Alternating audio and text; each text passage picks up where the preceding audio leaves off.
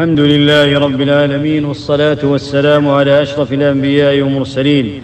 تابع لصلاة أهل الأعذار. المسألة الأولى: الصحيح أن المسافر مسافر سواء نوى إقامة أكثر من 4 أيام أو دونها، وذلك لعموم الأدلة الدالة على ثبوت رخص السفر للمسافر بدون تحديد. والنبي صلى الله عليه وسلم أقام مددا مختلفة يقصر فيها، فأقام في تبوك 20 يوما يقصر الصلاة، رواه أحمد. وأقام في مكة عام الفتح 19 يوما يقصر الصلاة، رواه البخاري. المسألة الثانية: والراجح ما ذهب إليه ابن تيمية من أن المسافر مسافر ما لم ينوي واحدا من أمرين: الأول الإقامة المطلقة، ثانيا الاستيطان.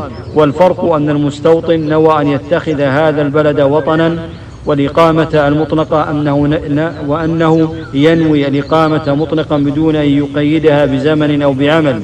المسألة الثالثة: والملاح الذي معه أهله لا ينوي إقامة بلد لزمه أن يتم لأن بلده سفينته، وكذلك أصحاب سيارات الأجرة الذين دائما في البر، نقول إن كان أهلهم معهم ولا ينوون الإقامة بلد فهم غير مسافرين لا يقصرون.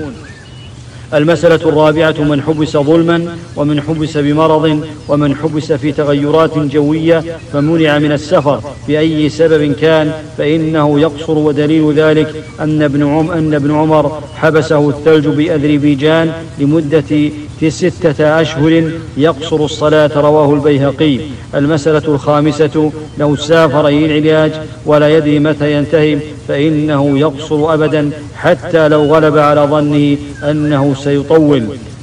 المسألة السادسة: الصحيح أن الجمع للمسافر جائز، لكنه في حق السائر مستحب، وفي حق النازل جائز غير مستحب. إن جمع فلا بأس، وإن ترك فهو أفضل. المسألة السابعة: يجوز الجمع لمريض يلحقه بترك الجمع مشقة أي تعب.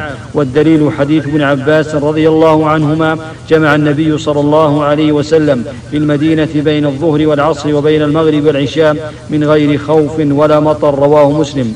والقاعدة أنه كلما لحق الإنسان مشقة بترك الجمع جاز له الجمع حضرا أو سفرا. المسألة الثامنة: إذا كان هناك مطر يبل الثياب لكثرته فإنه يجوز الجمع بين الظهرين والعشاءين، ولا سيما إذا كان في أيام الشتاء فإنه يلحقه مشقة من جهة البلل والبرد، ولا سيما إن ضم ريح فإنها تزداد مشقة. وضابط البلل: إذا عصر الثوب تقاطر منه الماء. ويجوز الجمع إذا وجد وحل وطين، إذا كانت الأسواق قد ربصت من المطر وإن لم يكن المطر ينزل.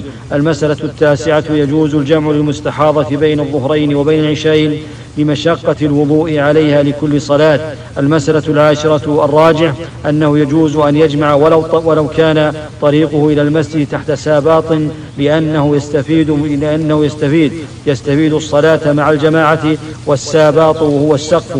المسألة 11: الأفضل لمن يباح له الجمع فعل الأرفق به من تأخير أو تقديم. المسألة 12: الجمع في المطر الأفضل التقديم لأنه أرفق بالناس.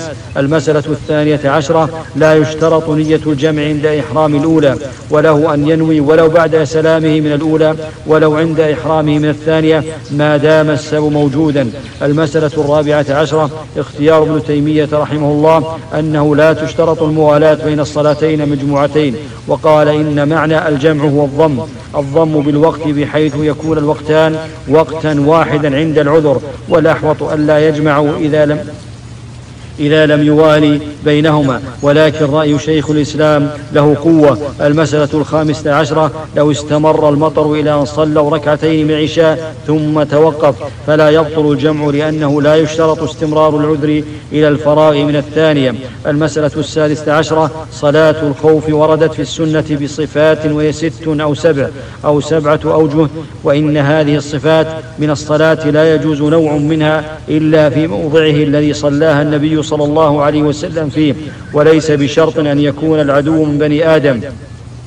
المسألة 17 يجوز تأخير الصلاة عن وقتها إذا اشتد الخوف بحيث لا يمكن أن يتدبر الإنسان ما يقول ويفعل. المسألة 18 حمل السلاح في صلاة الخوف واجب ولو فرض أن السلاح متلوث بدم نجس فإنه يجوز حمله. هذا والله أعلم، صلى الله وسلم على أشرف الأنبياء والمرسلين.